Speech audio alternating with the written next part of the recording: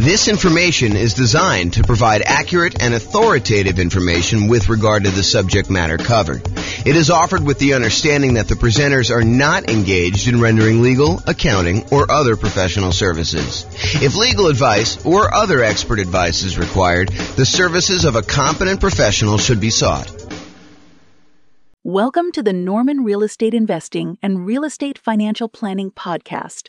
Learn all about investing in real estate in Norman, Oklahoma, with a combination of real estate financial planning and modeling with numbers specific to Norman, plus syndicated, more generalized recordings of live and pre-recorded real estate investing classes, not all of them specific to Norman. Be sure to stay tuned after the podcast for a message from our sponsors. Well, good morning and welcome, everyone. I am James Orr, and we've got a really special class today. So today is improving cash flow when searching for your next rental property. And I'm going to jump right into it. This is kind of one of our mini topics. It's one piece of the overall plan we have to improve rental property cash flow or cash now, depending on kind of how you're looking at it. But this one is really this first section here when you're searching for the property. There's different classes we're going to do on when you're financing a property, different classes we're going to do when you're trying to optimize which strategy to use, different strategies, different cash flow improvement strategies we have when you're trying to improve your property itself. Different ones you use when you're utilizing marketing in order to get your tenant or tenant buyer in the property, different things we do when we own a property, and different things we do while we're renting the property. But today we're going to focus on searching for the property. So let's jump right into it. These are the areas that we're going to cover today. We're going to talk a little bit about selecting the right real estate agent. And it's probably not what you think it is, but we'll talk about that. And then we'll talk about locking or floating your mortgage interest rate. We'll talk about searching for less expensive properties, searching for pretty properties, which is counterintuitive, I think, to a lot of folks. And then searching for properties where the seller is offering seller concessions. And I'll go through some math on that for you. And then we're going to talk about searching for all the different creative financing strategies like owner financing or wrap financing or subject to or assumable loans or installment land contracts or seller financing. So we're not going to teach an entire class on all those different types of creative financing, but I'm going to mention to you some of the benefits of basically searching out those creative financing strategy. So remember, the focus here is we're thinking about you as buying a rental property in the next 90 days, one that's going to move you toward being financially independent, even though prices may be really high, interest rates may be really high, and rents may be lagging. And so how can we do that to make it more profitable for you, safer, easier, with less risk? So we're going to really look at those things now. So let's talk about agent selection. I think a lot of folks, when I say agent selection, are thinking to themselves, maybe my real estate agent will help me buy the right property. And I think there's a part of that that's true. So you could go find an agent that's going to help you find a property that has a better ratio of rent to price, or a property that's going to have better rent appreciation, which overall is going to give you better cash flow in the long term, or one that's going to be in a part of town that's likely to appreciate a little bit better than another, or one that's going to help you avoid some costs or help you negotiate better and get a better price. I think all of those things are true. But one thing that I do want to focus in on is this idea that in some real estate markets, there are some real estate agents, and it's not everyone, but there are some real estate agents who will voluntarily rebate part of their commission back to you at closing. So imagine for a minute that you're going to go buy a $500,000 property, and the real estate agent is going to be paid by the seller in a lot of cases, but not always, but a lot of cases they're going to be paid, somewhere between 1.5%, 2%, 3%, 3.5%, 4%. It's all negotiated, but in a lot of cases, they're going to get somewhere in that 3%-ish range in order for helping you buy the property. And they're usually paid by the seller's real estate broker via the real estate seller. So if you think about it that way. But in some markets, the real estate agent who is helping you buy is willing to say to you, hey, look, I'm willing to pay you a rebate of my commission that I'm earning on helping you buy the property. So they may go in there and they may earn 3% of a $500,000 property, $15,000. And in exchange, they're going to give you back 1% of the purchase price, or in this case, $5,000 to you at closing. So once you close on the property, they're going to get $15,000. They're going to take part of their $15,000 and give $5,000 back to you. And this is all negotiated, right? Like some real estate agents will offer this up front. It's kind of like their program. Some real estate agents, you can negotiate getting a rebate back of their fee. And so it's just something to think about. So what I want to talk to you about is why this might be in a cash flow improvement. At first, you might think, well, I'm just getting part of my down payment back. Well, sort of, right? And I think that's true. You are getting part of your down payment back, part of the money that you had to come up with in order to buy the deal. But if you think about it in terms of how it improves cash flow, you might think about it this way.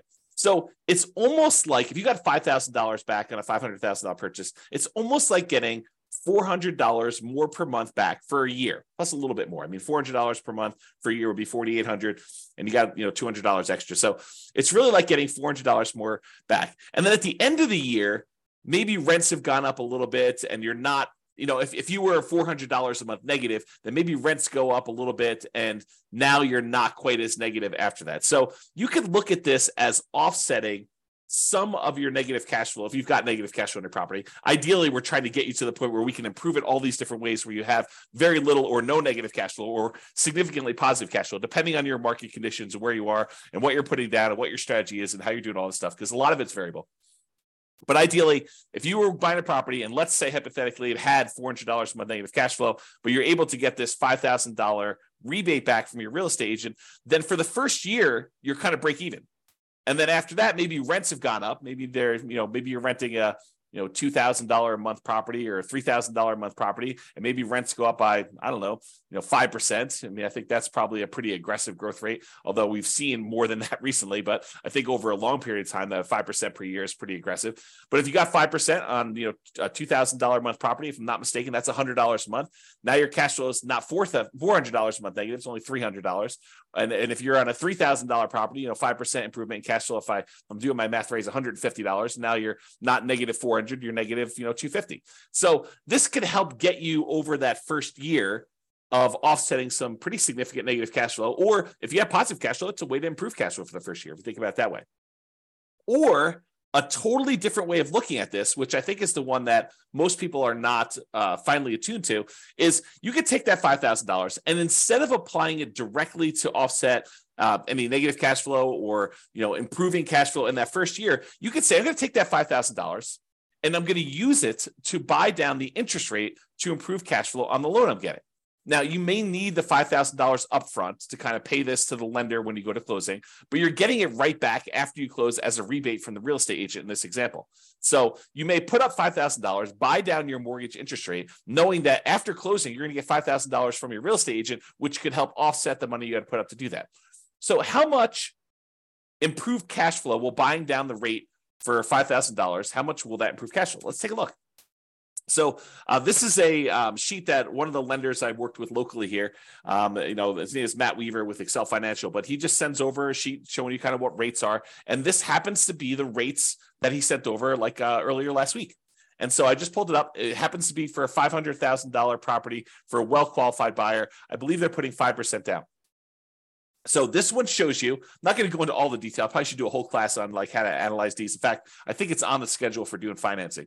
So this one, though, shows you basically how much you had to pay in order to get an improved rate. So this shows you what your interest rate is. So if you decide, hey, look, I want to get the rate from my lender by not putting in any extra money. Like you could go to the lender and say, look, what is my rate today if I don't pay you any extra points or extra fees? And they'll say to you, well, it's somewhere between 6.75 and 6.875 is what the rates were at this particular recording. And they vary all the time.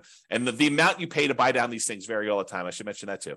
But right now, if you take 6.875, you're going to get a small $618 credit at closing from your lender. Okay, so you'll get a credit. If you decide to pay $741, you could get 6.75.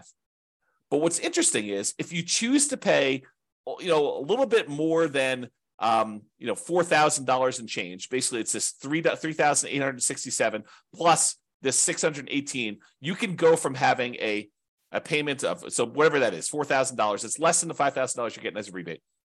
You could go from having a payment of $3,120 to a payment of $3,002. So in exchange for paying, just over, $4,400 or so, I'm really estimating. So paying about $4,400 to the lender, you can buy down your mortgage interest rate to 6.5%. So going from 6.875 to 6.5% is an improvement of $118 a month, the difference between $3,120 per month and $3,002 per month. So by going and doing that, you can improve your cash flow by $120 a month. It's not $400 a month for the first year. It's $118 a month for 30 years. Now, that might be an interesting way to improve cash flow. Because if you plan on holding this property forever, if you're not buying it with the intention of selling it to then pay off properties or do whatever you need to do there, you're basically buying this property because you know that it's going to be in your portfolio as a long-term buy and hold where you intend to pay the property off over time, then maybe buying down the interest rate isn't the worst thing in the world, and it could improve your cash flow by $118 in this example. Okay, so that is one way that choosing a real estate agent could have an improved impact on your positive cash flow. Okay, next strategy. Locking or floating the rate. So mortgage rates change every day throughout the day. I would say most lenders tend to do a once a day adjustment. So, they reset their rates from their lenders at, 8 o'clock in the morning every day. And those are the rates that they're allowed to go and tell people throughout the day. So if you go to a local credit union or something like that, they may update their rates at 8 o'clock in the morning. And if you call anytime throughout that day, they're going to quote you that rate. But the rates are really changing all the time throughout that day. And the next day, when you wake up, they're going to be 8 o'clock in the morning. They're going to change the rates to whatever the current rate is for that day. So if you think about it, while you're shopping for a property, what if you're concerned that mortgage interest rates are going to go up? Well, it's really difficult to accurately predict the future. I mean, we really don't know if interest rates are going to go up or interest rates are going to go down. We can sort of guess based on, what's happening in the political world, but, unexpected things happen all the time. And those can impact mortgage interest rates. But if you're concerned that rates will go up, you're like, look, I can afford this right now, but if rates go up too much more, it's not going to be worth buying. Maybe what you want to do is go talk to your lender. And with some lenders, you can choose to pay a fee to lock in your rate while searching for properties. You can say, look, I know I'm buying something in the next 90 days. If I go pay you a fee, then we can lock in this mortgage interest rate and I will be able to get this rate definitely anytime within the next 90 days in order to close on my property.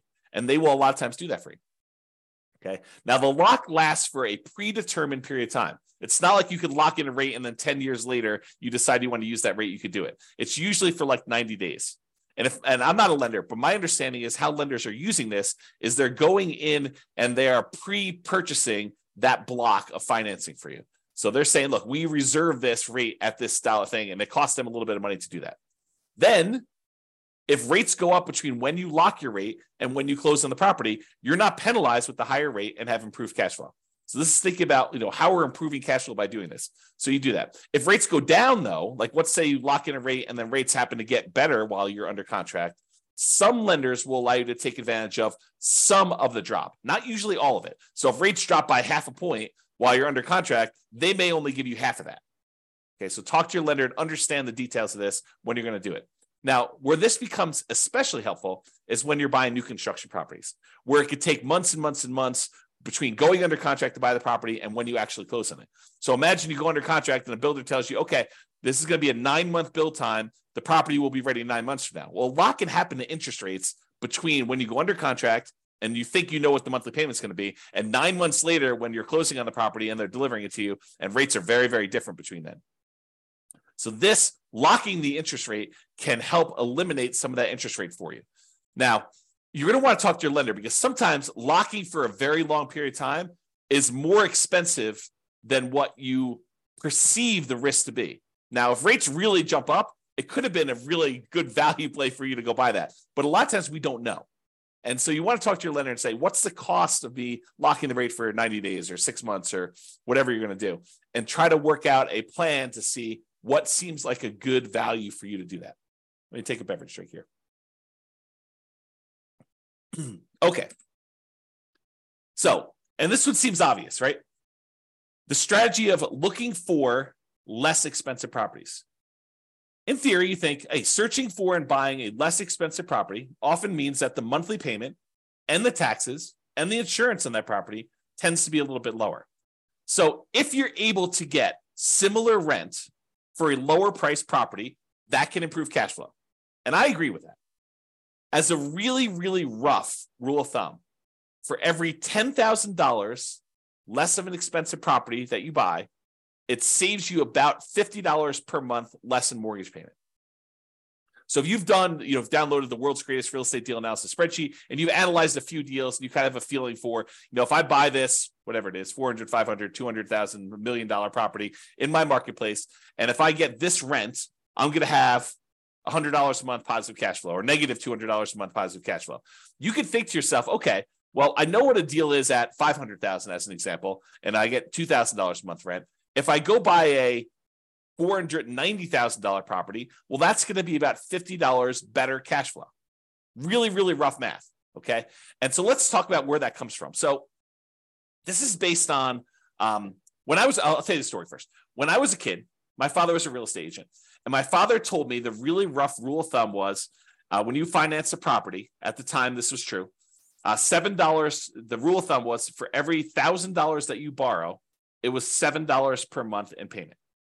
And so my father would be out, talking to a client, and they'd be like, how much is the monthly payment going to be on this? And so my father could, relatively quickly in his head, take the amount that they're paying, divide by 1,000, and then multiply by 7 in order to get a really rough estimate of what their monthly payment would be. And this is just principal and interest. Okay. And that rule applied when interest rates were in the 7.5 to 7.625% range. Okay. A little bit higher than where they are now. Now, when I was doing real estate brokerage, I'd often give clients a really rough $50 per $10,000 of purchase price rule of thumb based on that 30-year fixed rate loan. And so that's the rule that you're getting here. And that's relatively fairly accurate between 4% interest rates and 6% mortgage interest rates for doing some really rough estimating. It's not exact. It's not like, hey, lender, James told me that if I go and I buy a $10,000 less purchase price property, then my payment's going to be $50 better. No, they actually do the math and they calculate it out. They don't use this rule of thumb. But if you're out shopping for a property, this is pretty helpful, right? You could say, look, this is about the same as this deal I was looking at before. I know what the cash flow was on that. This property is $20,000 less. Therefore, it's going to be about $100 more in positive cash flow. Really rough rule of thumb. Now, this is just principal and interest. Doesn't take into account taxes or insurance or maintenance or anything like that in there. It's just the principal and interest part of the loan, and it's a 30-year loan. And we're assuming that interest rate is somewhere in that 4 to 6% range. So, you're probably going to be a little on the higher range right now if you're in that 6+% interest rate. So it can also be used to estimate how much that cash flow changes. I kind of mentioned that. So if you're wondering where this comes from, here is the actual chart showing you how much a monthly payment is on a $10,000 loan, 30-year loan at $10,000. So it shows you, if you were getting a 2.5% mortgage interest rate, it'd be about $40 a month. Where it gets about 50 at 4.375, it's about $50 exactly. At about whatever this is, almost 6%, it's about $60 per 10,000 exactly. And you can see it goes all the way up here, like I did, all the way up to 10% mortgage interest rate. And at a 10% rate, it's, high $80 for doing that. So you can get a rough idea of what those numbers are if you want to look at them. Okay. Let's talk about seller concessions. So seller concessions is when the seller agrees to contribute some money towards your closing costs. A lot of people think of this as this would reduce how much money I need to bring to closing because it helps cover, things like closing costs or my share of title insurance or, my share of the loan costs or whatever it is. So you can think of it that way. But you can also think of it as a way to reduce your mortgage interest rate. Remember we talked before about getting a rebate from the real estate agent and being able to buy down the interest rate? Well, you could use seller concessions in order to buy down the mortgage interest rate in order to improve cash flow. So let's say you're prepared, you've got enough money to do your down payment, you've got enough money for all your closing costs, and now you're thinking, okay, I really want to improve cash flow. One way to improve cash flow is to say, I want to look at properties where the seller is offering some type of seller concession, which will allow me to use the money they're giving me to buy down the interest rate by whatever amount that was. So if you remember from the real estate agent rebate example, we talked about a $5,000 kind of buy down, a rebate would allow you to buy down the mortgage interest rate such that your improved cash flow by $118 per month for the entire 30-year period. So if you're able to get a seller to contribute $5,000 toward your closing costs, you can improve your cash flow by $118 by taking that money and buying down the interest rate with it. So maybe you want to search for properties where the seller is offering seller concessions. And we haven't talked about it because we're not talking about making the offer yet. But this can also apply to when you're making an offer. remember when you're making an offer, maybe you talk to your real estate agent and you say, look, I'd really like to be able to try to negotiate to get some seller concessions in here and get the seller to contribute some money that you could then use either to offset some of your closing costs and or take some of that money and buy down the interest rate. Okay. All right. Let's talk about pretty properties, kind of building on this theme. So I'm going to kind of walk you through an example here that may be counterintuitive, right? Because I think a lot of real estate investors, they think that, buying a property that needs a little work and capturing a little sweat equity is a better deal. For example, let's say you can go find a property that needs $10,000 in work, but you could buy it for a $30,000 discount. So if you think about it, you're going to go in there and you're going to find a property. It's kind of rough, needs a little bit of fix up, needs some kind of attention to stuff. But for $10,000 out of pocket, plus maybe some of your sweat labor, kind of your effort doing it, maybe $10,000 in hard cash and materials and goods and stuff like that, you could buy this property. You're buying it at a $30,000 discount, such that if you put in the $10,000 worth of work, you've captured, using sweat equity, I use captured in kind of quotes there, but you captured $20,000 in equity. You basically got $20,000 in equity by doing this work yourself and paying the $10,000 in like materials and goods and do that. So if you were going to buy a property that way, and if you were going to sell the property or eventually do some type of cash out refinance where you could take advantage of that equity that you captured, ultimately that could be advantageous to you. I will totally admit that. However, what if you have zero intention of ever selling that property? And you have no intention of actually doing a cash out refinance on that? What if you're buying this property because this is going to be one of the assets you plan to have in your portfolio long-term as a cash flowing asset that is going to help you achieve financial independence? Well, if you're thinking about it that way, does it really matter that much that you captured $20K in equity? Well, maybe. I mean, buying a property at a $30,000 discount, it does improve cash flow, right? Because you're basically borrowing less. So a $30,000 discount means that you're likely saving about $150 to $200 per month in cash flow. How do we figure that out? Well, it's that rule that we just talked about, right? It's this little chart that we showed, how much you save on a $10,000 payment. Well, if you're buying a property for $30,000 less, it's three $10,000 groups. And we estimated, at this 6.25% interest rate, it's about $60-something, low $60 a month. So times three, because we got three of these, and that's about $180, maybe $190 a month. So I'm estimating here that it's in that $150 to $200 per month cash flow range. And it depends on the interest rate, what it's going to be, okay? Because we're borrowing less, okay? That's how we got that number. But what if instead of doing that, because $150 to $200 a month isn't bad.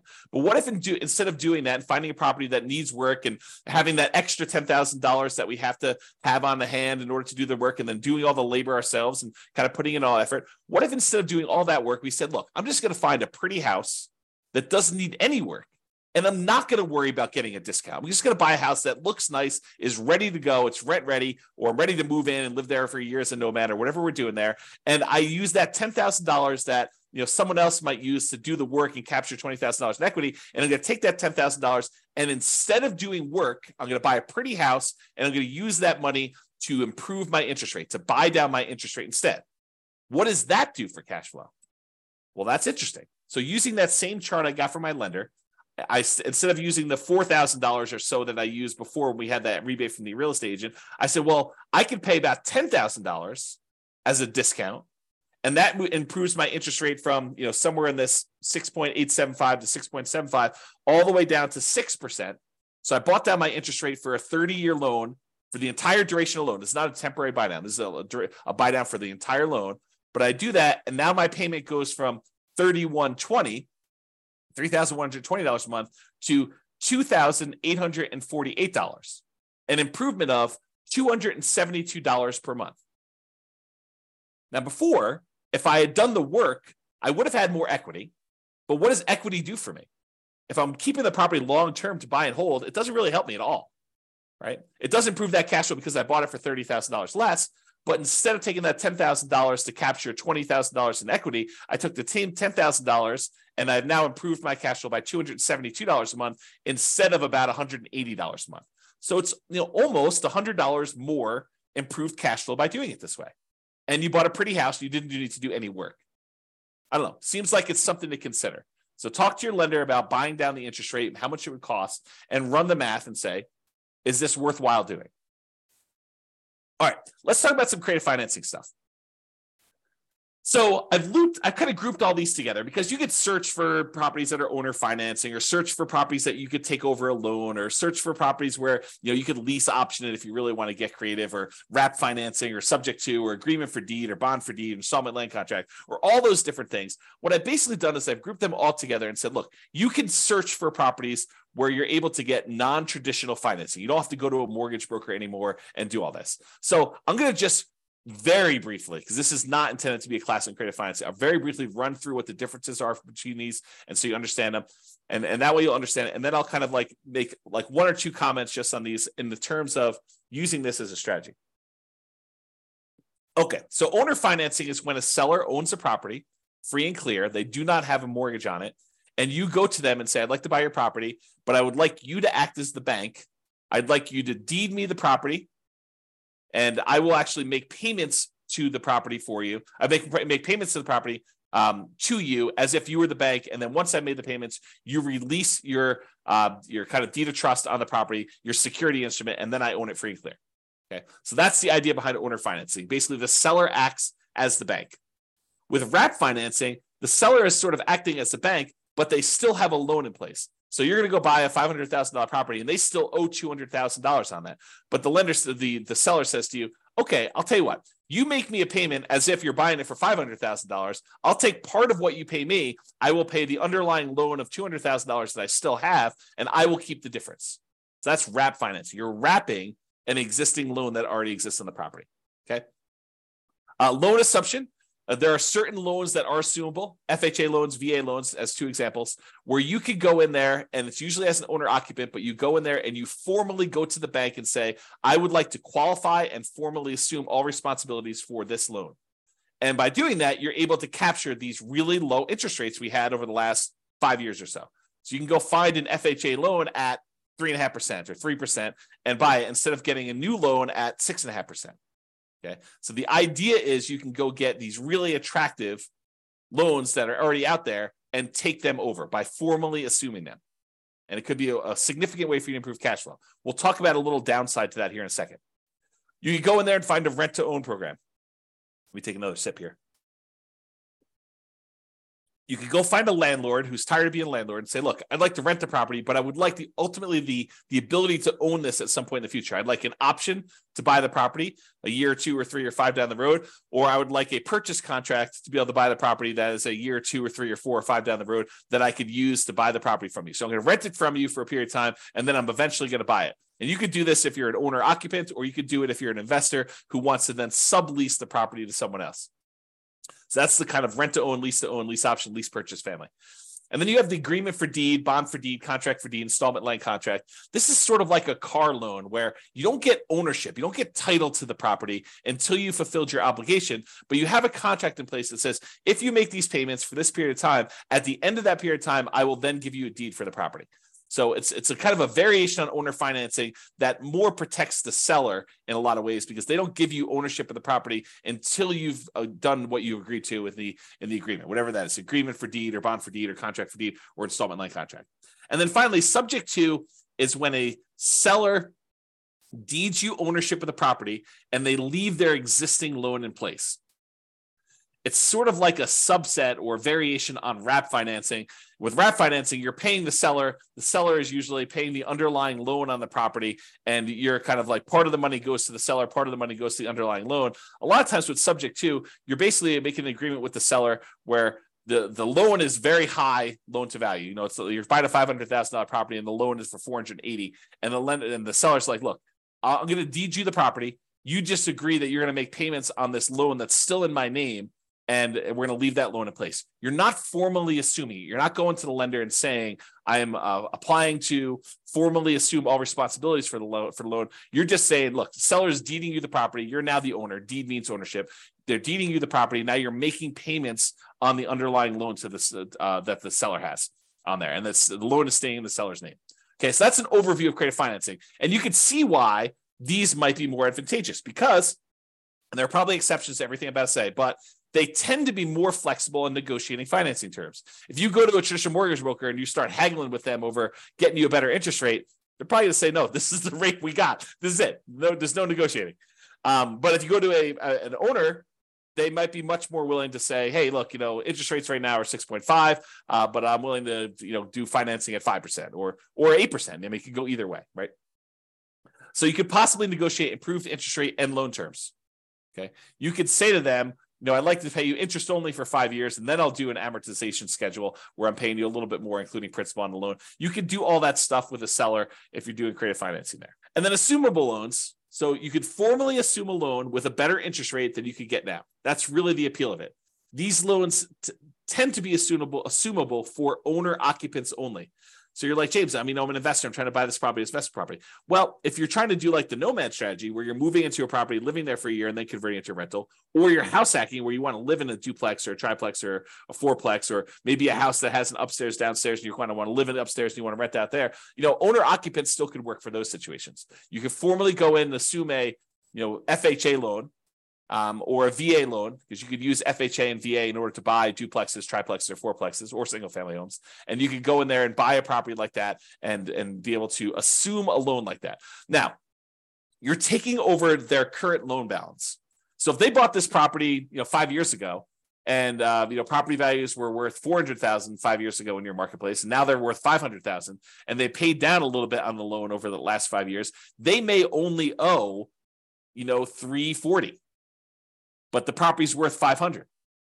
So the trick is you can formally assume a $340,000 loan, but you still got to come up with that difference between what they're selling to you for, the $500,000 and the $340,000. So you need to come up with a lot more than 3.5% down or 5% down. So you have to formally come up with $160,000 as a down payment in order to be able to assume that loan, which makes this much more difficult to implement.